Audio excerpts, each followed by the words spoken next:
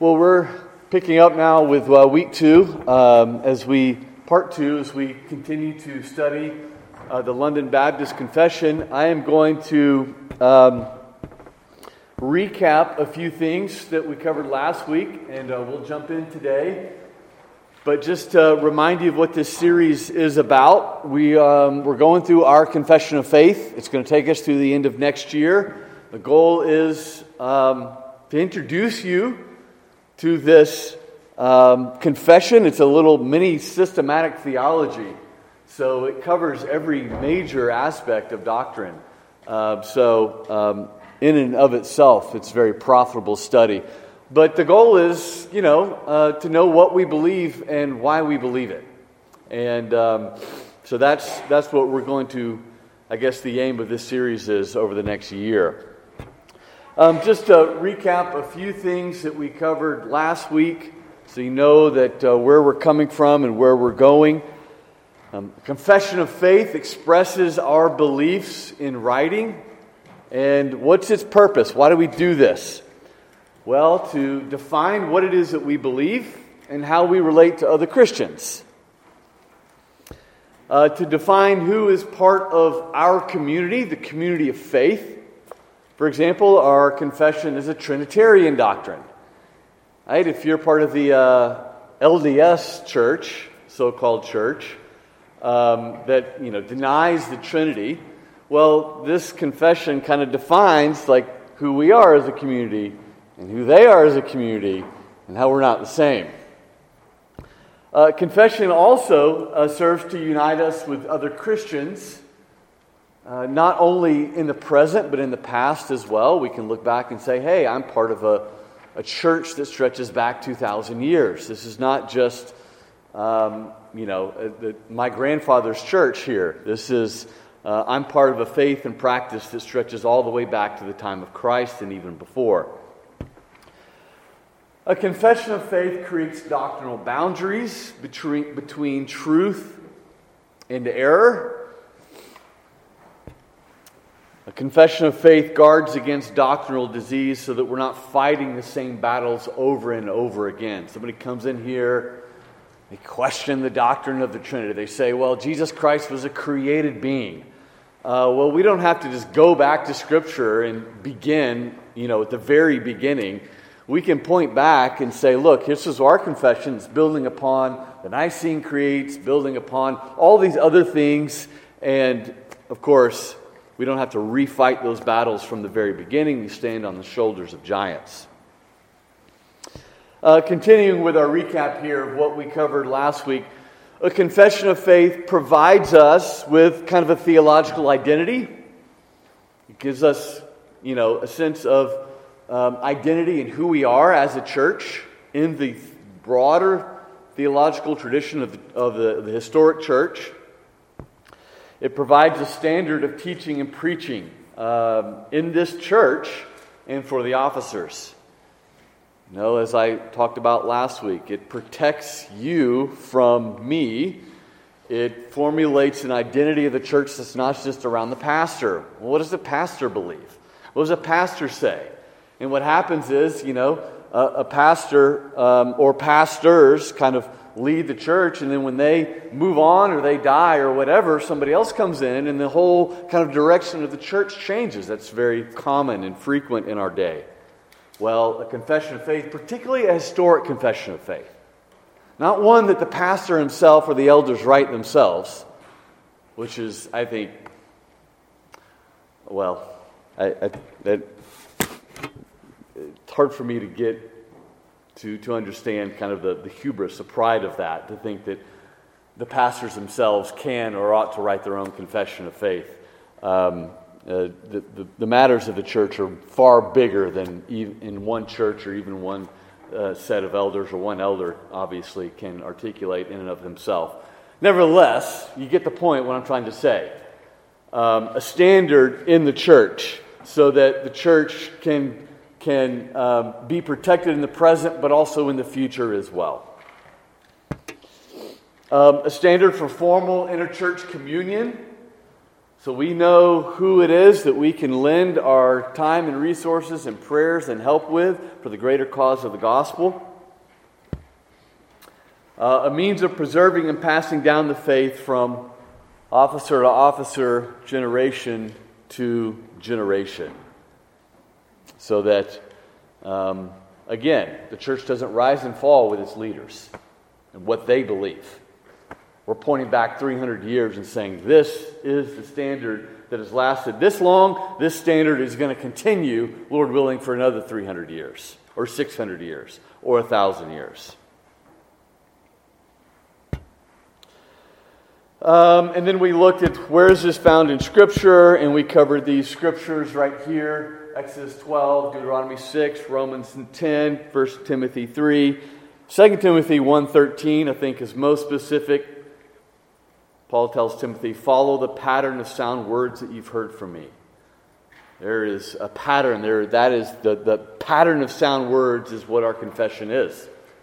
And so we see basis in Scripture for formulating a confession and following it, not just holding and repeating to the bare words of Scripture alone. All right, that was review. So if you want to, learn more about that, then you can refer you to sermon audio and the session from last week. Today, I want to give you kind of just an introduction to the confession.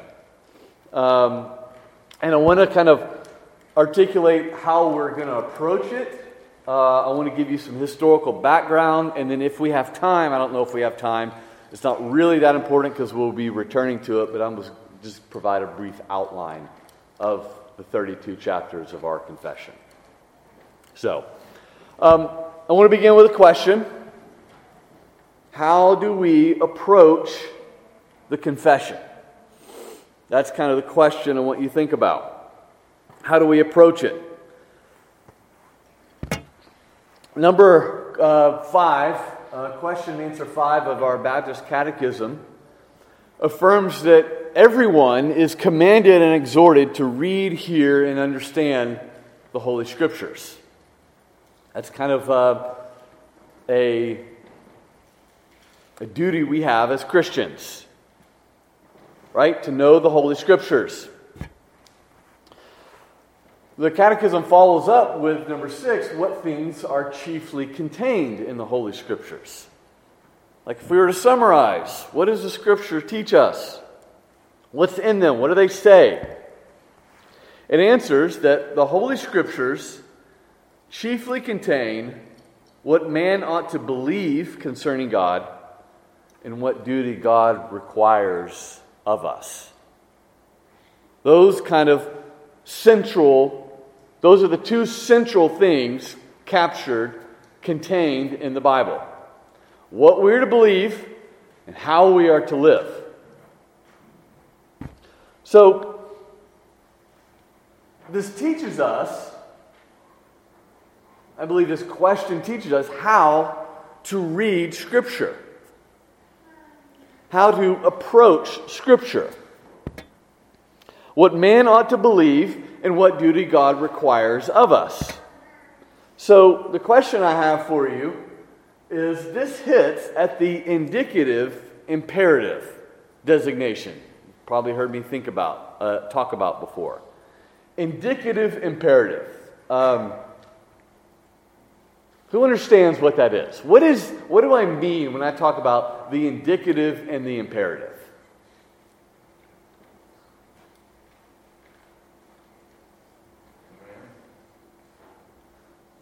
Command, which is an imperative. What's an indicative? Did I see a hand, Chandler? Indicative is what is done, and the imperative is what we do in response. Yes. So indicative is a statement of, maybe think of it like a statement of fact or a statement of truth. And the imperative is then the command that follows it.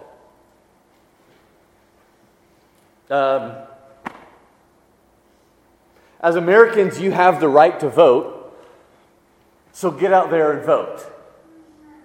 Right? There's a statement of truth, of fact, of reality.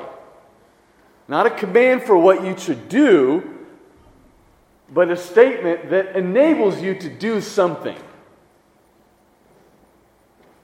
The indicative and then the imperative. What I'm getting at here is this, again, what we believe and then what duty God requires of us. And this is how we are to approach Scripture. What God has done for us is the basis upon which we then respond to Him. Doctrine, theology, comes first, and then practice, obedience, or orthodoxy and orthopraxy, if you want to use the technical terms. I mean, you know this from our liturgy on Sunday mornings. We have a call to worship. God is the one who initiates. He created us, right? He called us into existence. Because of His act that precedes our own, then we respond to Him. We respond as His creatures. He redeemed us, so we respond as His children. We love Him because He first loved us. I can see this in the epistles as well. You know, Galatians, Ephesians, Philippians, Colossians, they all start with 2 or 3 chapters of indicative. This is what God has done, God has done, God has done, God has done. Before then, the tail end of each epistle goes to how we are to respond. So, in fact, Romans is 11 chapters of what God has done. Until chapter 12, it all changes. In view of God's mercies, now offer yourselves as a living sacrifice, which is your spiritual worship. So what I'm getting at is, okay, this is how we read Scripture. And I'm getting at kind of how we are to approach the confession as well. So let me put it this way. How would you respond if I asked you the question, what is more important, Christian doctrine or Christian practice? How would you respond?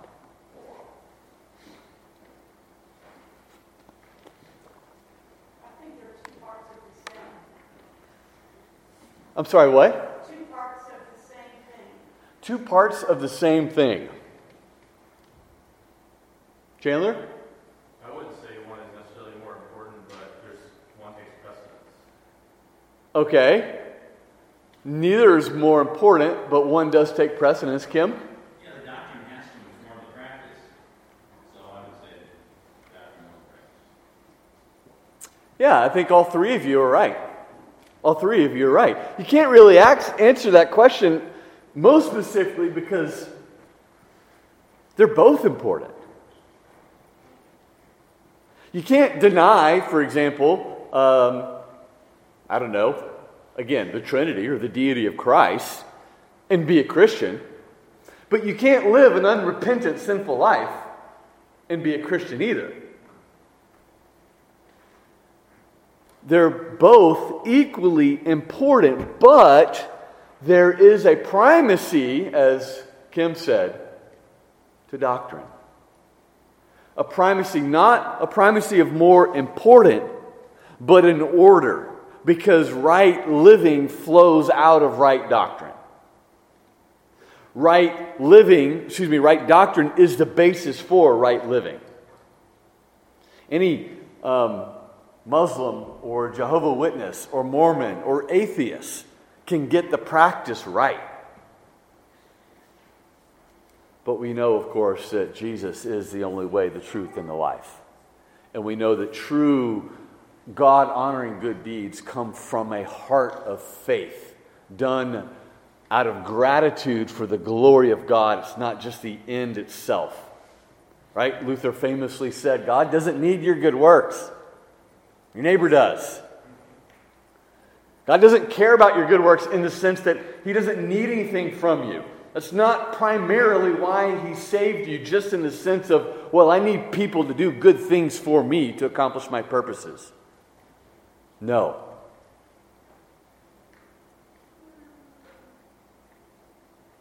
So, when we approach Scripture, we got to acknowledge, for example, that Scripture is not a behavioral manual.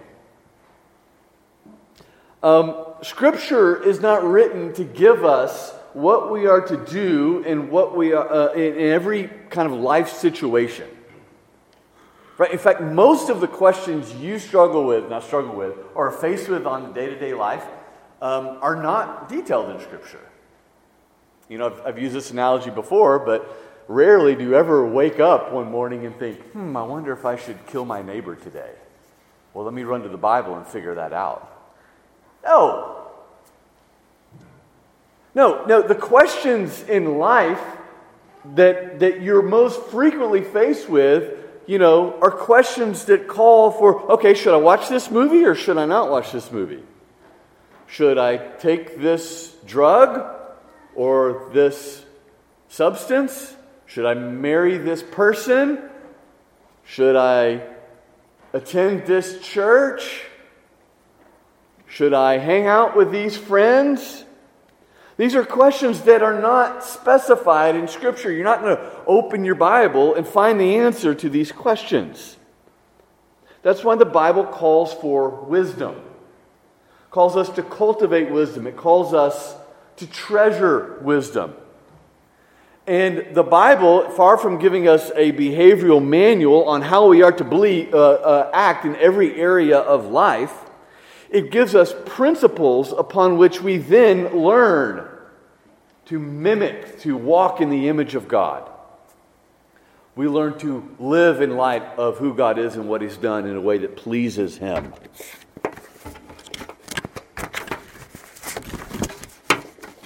My point in this, Rob? This really takes redemption out of our sphere of what we do and puts it back on the cross, right? On Christ and what He has done and what God has done to save us, as far as bringing us out of death and into life, instead of having a manual whereby you might please God one day, as far as maybe in a legalistic manner. Would you say that's pretty accurate? Yeah, absolutely. And it's such a danger to get caught up so much in what we do all the time, because that's not the emphasis of Scripture.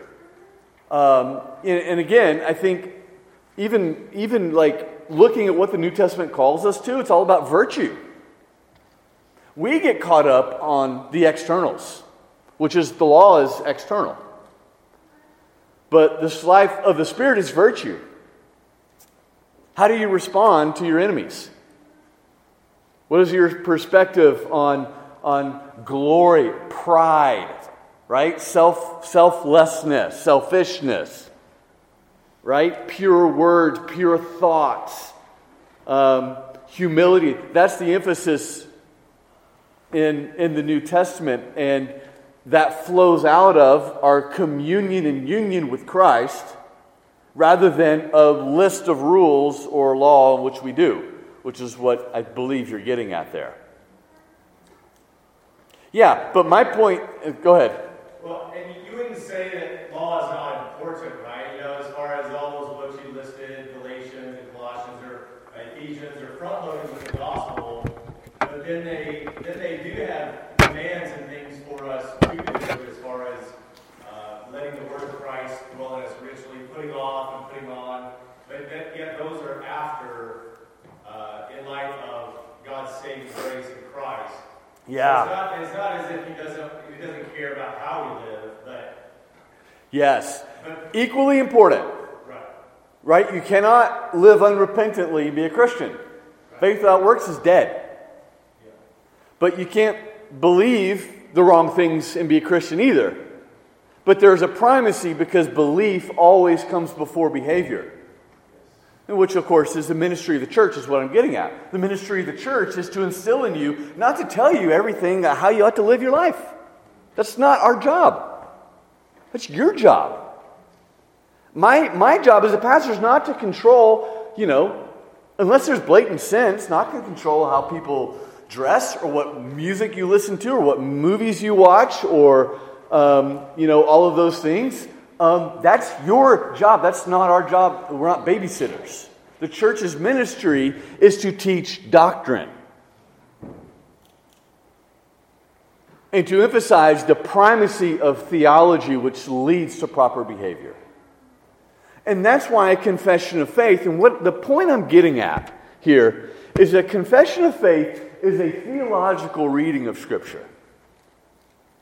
It is the source of our belief in preaching and teaching here, and you will look through it and you will not find an emphasis on the details, the finer details of law. How you are to live. What you find is the truth that then leads to how you are to live. So it's a theological reading of Scripture. That's the summary of the confession, because doctrine is primary. It is what God has revealed about Himself that we are to believe in order that we might obey. You can't study the Bible without doctrine. I love R.C. Sproul, the late R.C. Sproul. He said one time, people say, "Oh, I just love Jesus Christ. I just believe in Jesus Christ." And R.C. Sproul, I heard him say one time, he said, "Look, Christ is not his last name. In the first century, you couldn't take a stroll through the neighborhoods of Nazareth and find a mailbox with the name Christ on it. Mary and Joseph and Jesus. Christ is a theological designation. Messiah. That's theology. That's what you believe.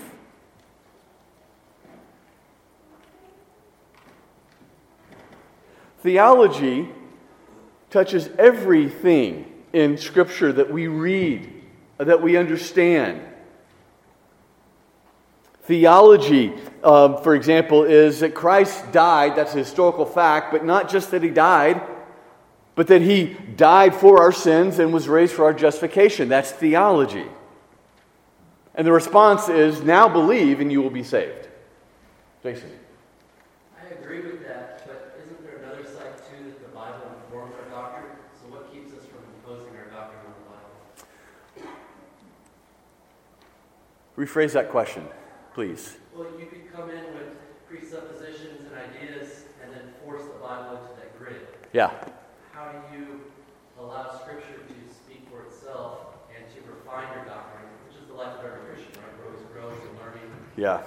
And it's good to be challenged by things in the Word that push back, things we might bring to it. So we're not, eisegesis. Yeah. Well, there's always an interplay between those two things. We all bring presuppositions to the Bible. We cannot escape them, ever. Every single person, every single generation. But the point is to just have a basic framework. Yes, but this also pushes us back on dependence upon the mercy and the Spirit of God. Lord, open my eyes to my faulty presuppositions. I think the danger is when we deny that we have presuppositions. I think the danger is when we deny that we act as if we don't bring theological baggage and read that into the text. Because we all do. But that, again, it's the study of Scriptures is humility and depends upon the Spirit. Chandler? I think that goes back to our series on the creeds, because when we did our series on the creeds, it was, the major point of having a creed was to express the rule of faith by which we read Scripture. That flows out of Scripture. Scripture informs it, but then our rule of faith informs our reading of Scripture and vice versa. And if you're reading against the grain of Scripture, against the rule of faith, then you're going to go off track. You're on your own, or not according to the rule that Christ has laid forth. Yeah, I think that's good. I think because the importance is reading Scripture alongside the church. And that's where I think us Americans have really gone off the rails. We read Scripture as an individual. Rise and triumph of the modern self. But Scripture presupposes and assumes that we are reading the Bible alongside the church, in communion with the church. And that means not just our church now, but our church 2,000 years ago.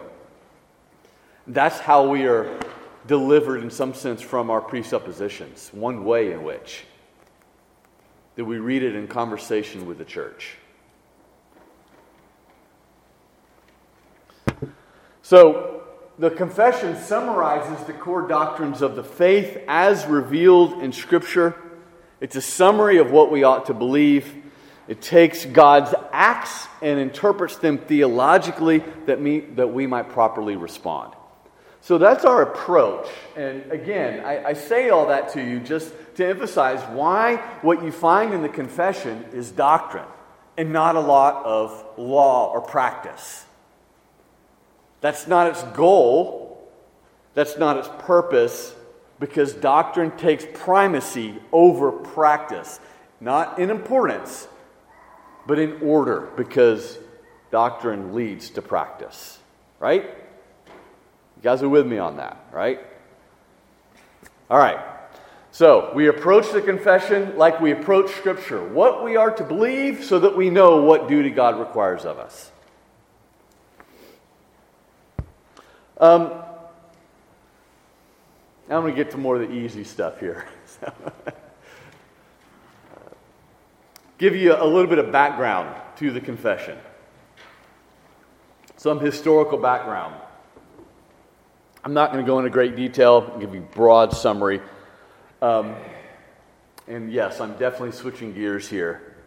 But believe it or not, the 1689 London Baptist Confession was not written or published in 1689.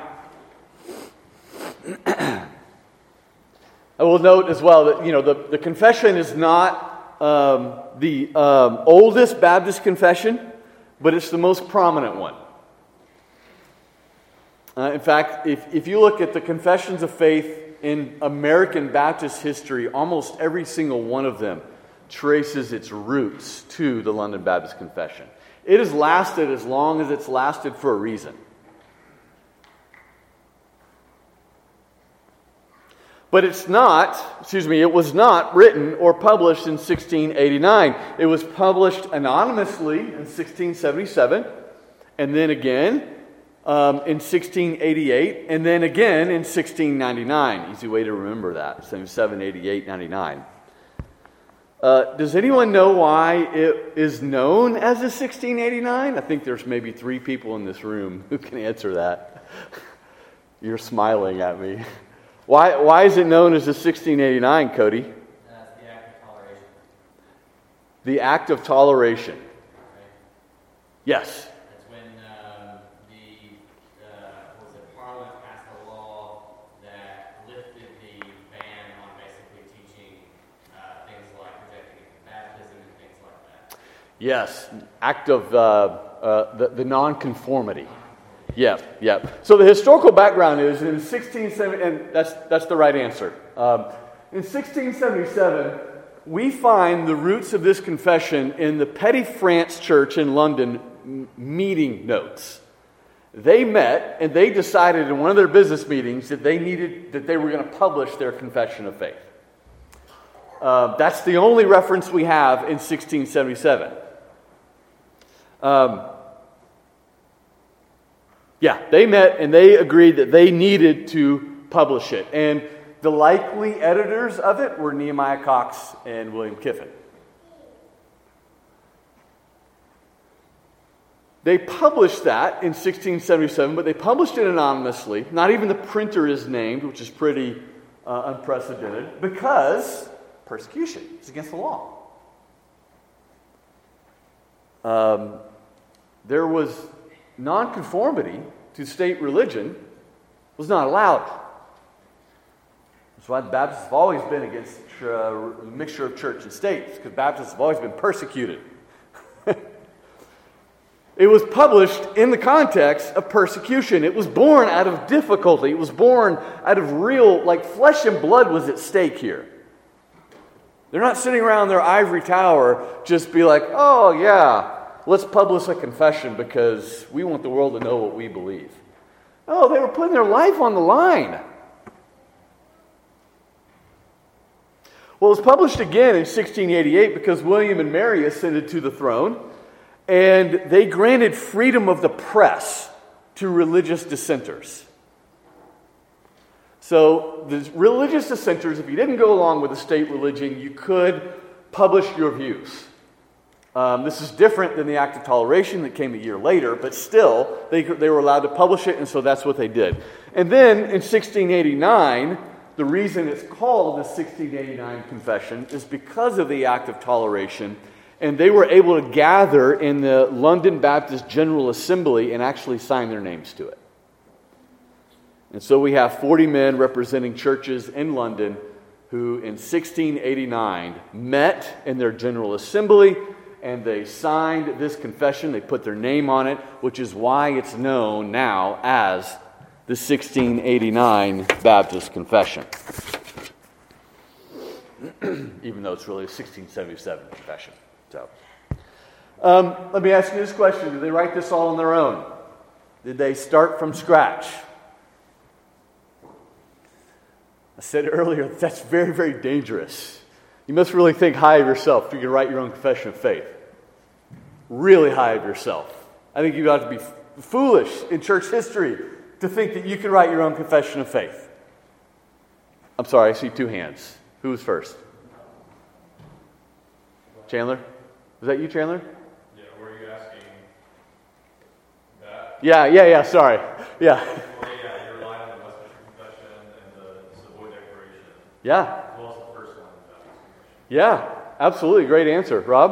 Well, we could also say that they depended upon the creeds and the language, and obviously Westminster does as well. But they wanted the Westminster, the Presbyterians, they wanted everyone to know that what they were believing was not radically different and foundational from what other Christians believed in the day. Yeah. Apart from the Anabaptists and that sort of thing. That's right. I'm going to get to that. Absolutely. Great answer. They used primary sources.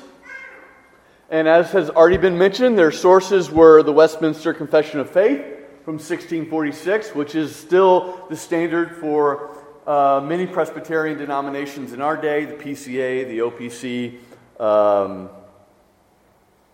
one other one, EPC as well.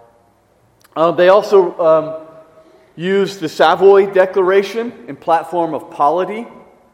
The Savoy was the Congregationalist movement. So we are congregational in our church government. So the Congregationalists of that day, they still practiced infant baptism, but they rejected Presbyterianism, which is the form of government.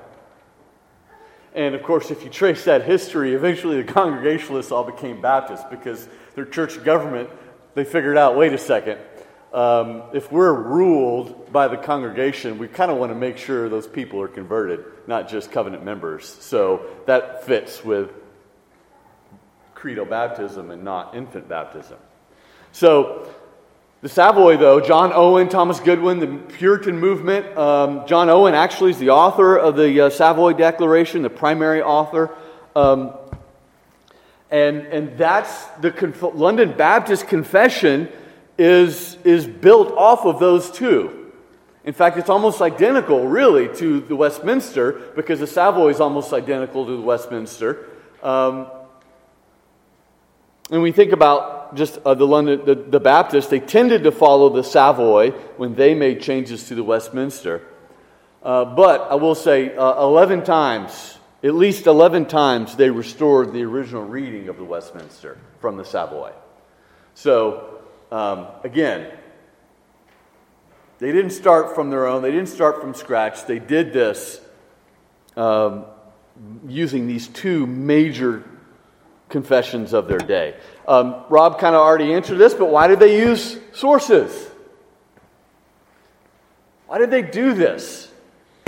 You know, it's interesting too because the Baptists had already, the first London Baptist Confession had already been written. What was that?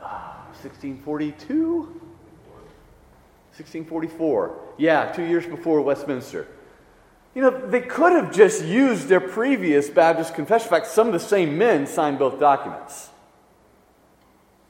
In fact, don't ever listen to someone who says that the 1689 and the 1644, the first and the second, differ, because they don't. They use different language, but the core doctrine is the same. They could have just used their previous... Why did they use the Presbyterians in the Savoy? As Rob kind of said, that they wanted to show their unity. They wanted to show their Catholicity. This was a time when they were slandered. This was a time when they were persecuted. They were seen as heretics.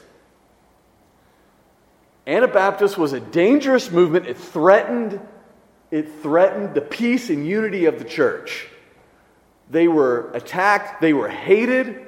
Again, they were seen as crazy. They were seen as heretics. And so what they're doing is they're saying, no, we believe what you believe. Almost entirely. Didn't they have to meet secretly also and kind of clandestinely as far as their meeting together and worshiping together?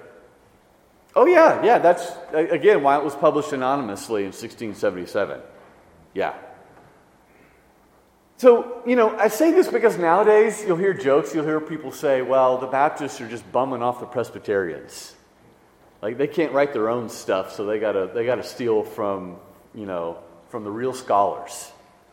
The Baptists cheated. I've heard that before. It's like cheating on a test.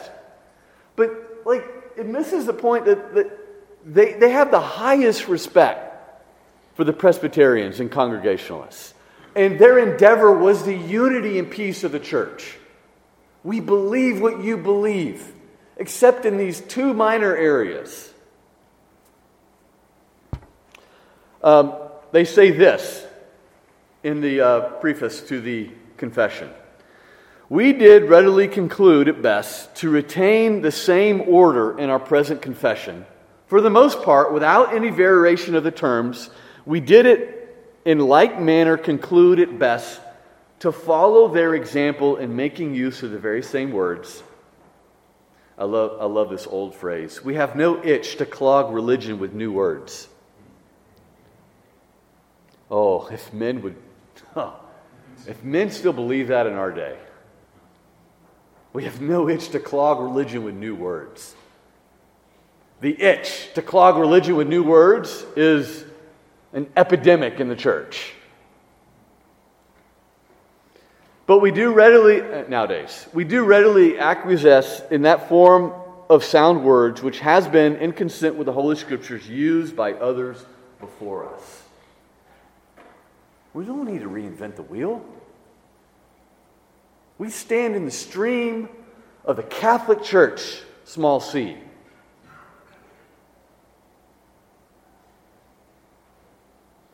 So they did this to show their unity and their love for the wider body of Christ.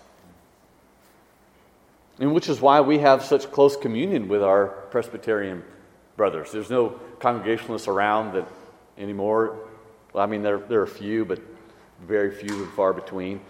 But that's why we have such great unity with our Presbyterian brothers and sisters in churches, because we have the pattern of the same words that we share together on almost every issue. Well, that raises the question. We got like 5 minutes, so we're not going to get to the outline. But the question, what's the difference between the Westminster and the London Baptist Confession?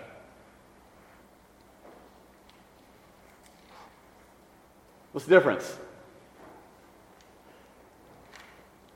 Two differences, main differences. Yes, baptism and church polity.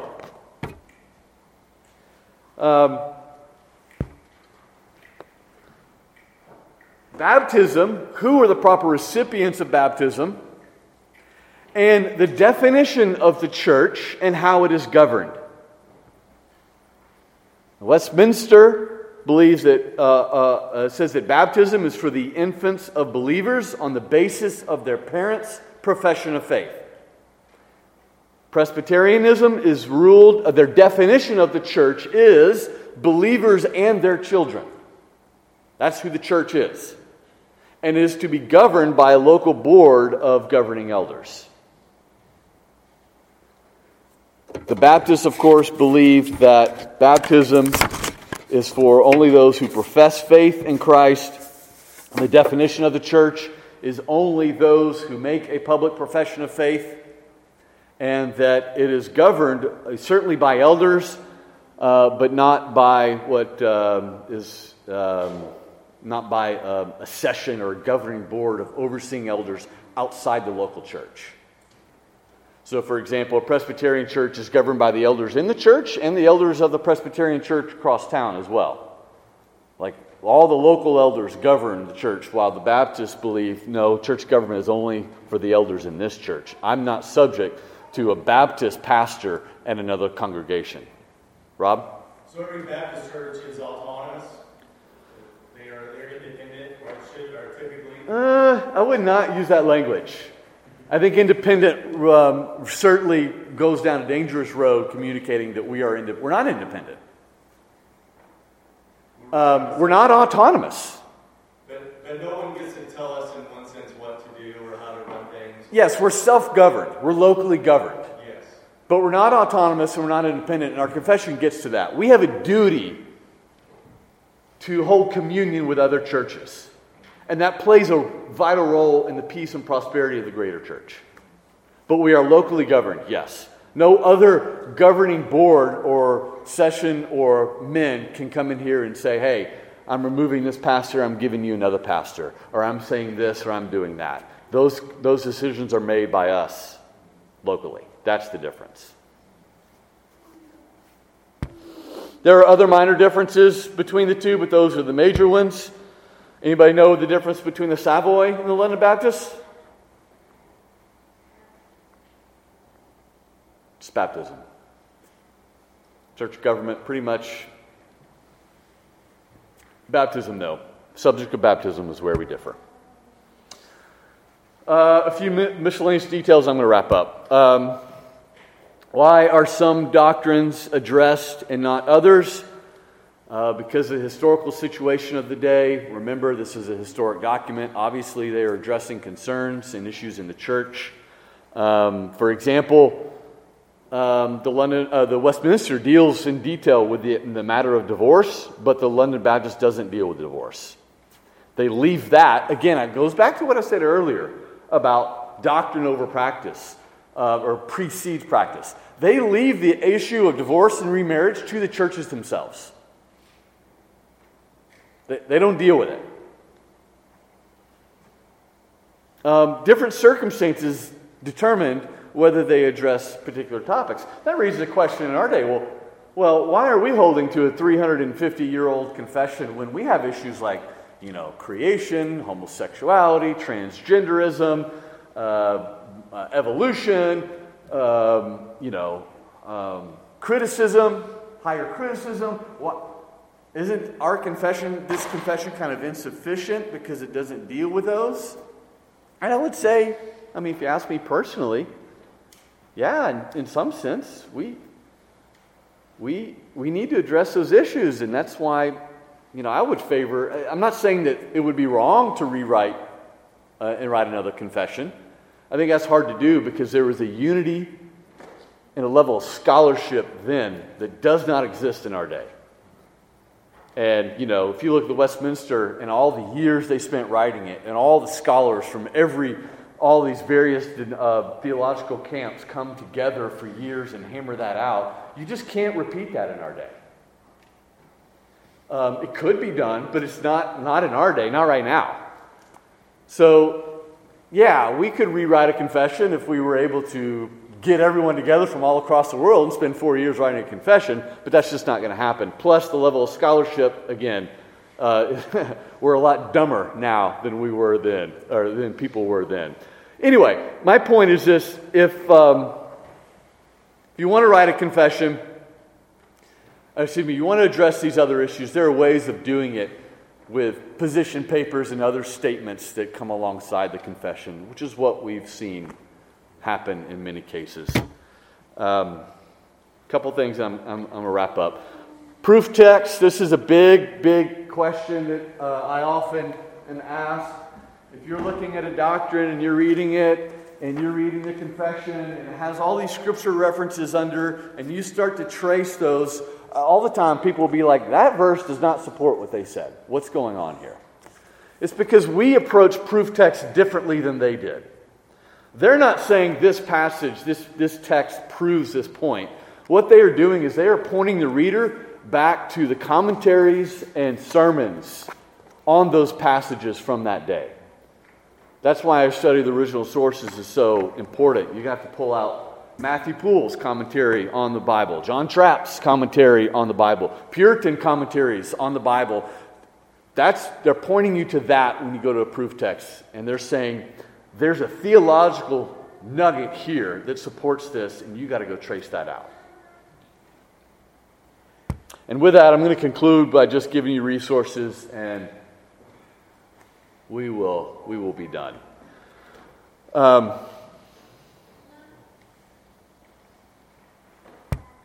You want to study the confession? A couple of books that are very helpful. There's a little book on our back table right now. A Toolkit for Confessions. Helps for study of the English Puritan Confessions of Faith. So if you want to study the Savoy, the Westminster, the London Baptist, this is a little book that gives you the primary sources to run to so that you know and can study it properly. This book, James Renihan, it's not out yet. You can buy the PDF right now, but the actual hard copy won't ship until after the first of the year. Dr. Renihan, my former professor and pastor, is without a doubt the world's greatest scholar on particular Baptist history. And this book is the very best book that's ever been published on the confession.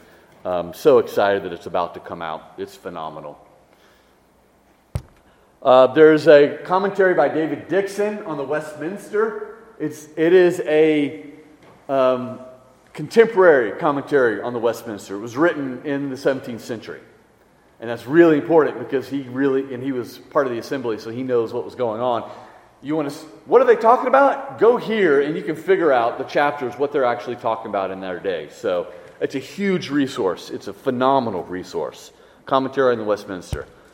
Fesco, one of my former professors, has written a great commentary as well on the Westminster. I recommend that one to you.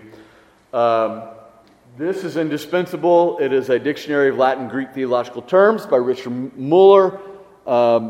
Gets to the scholastic language they're using and is vitally important to understanding some of the language, particularly in the theological proper portion of the confession.